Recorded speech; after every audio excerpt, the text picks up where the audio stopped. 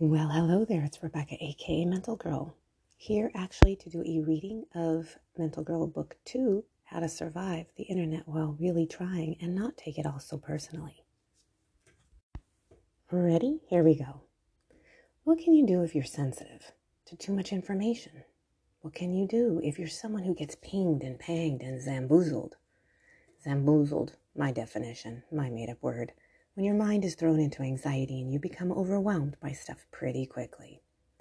Mental Girl says the thing to remember is, now this might come as a shock to you, it did to me, we don't have to be on social media when we don't want to be on social media.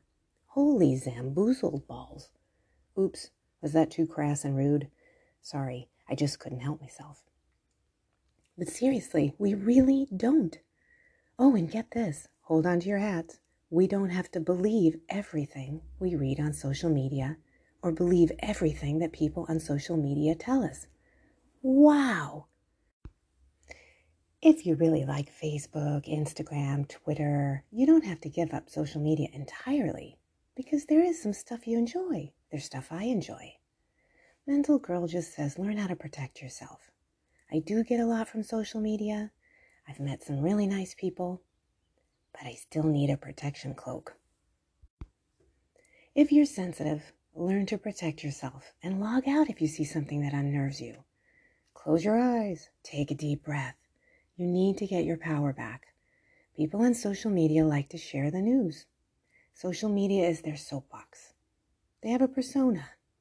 They get up on their platform, spill out every thought, feeling, and emotion. And when it feels negative or toxic, those who are sensitive might take an emotional nosedive. So that's when you bippity-bappity-boop. Bippity-bappity-boop. My word, my definition. To make something happen fast, such as the need to click-clack your mouse and hit the X button to close out because you need to get out. I'm guessing these folks feel they have to share the news. Folks. Now, why did I pick that word? Damn, I've gotten to the age where I say folks now. Okay, Rebecca, let it go. Move on.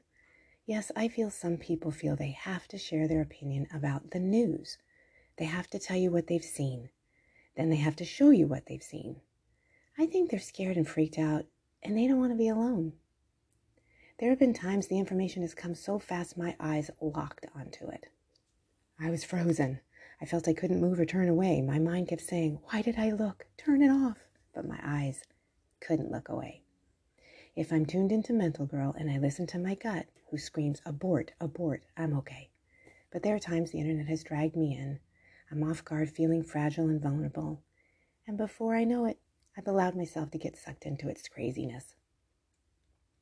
I'm tuned in and connected more to Mental Girl now, so when it gets like this, Mental Girl has to really shout.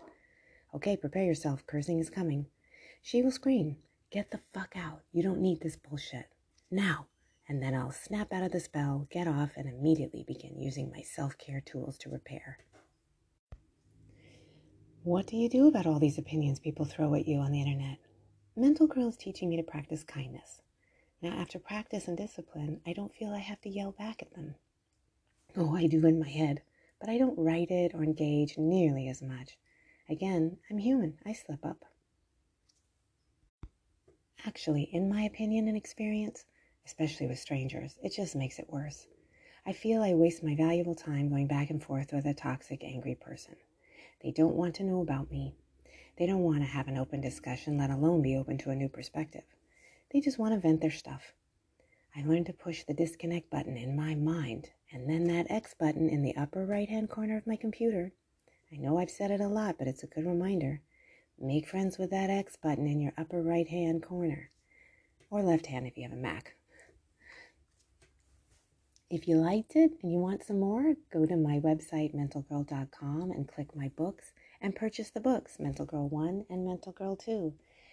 I hope you liked it. I will read more from time to time. I think just to give a little sample, let you kind of have a little taste and hear me talking. I hope you liked it. I hope it helped.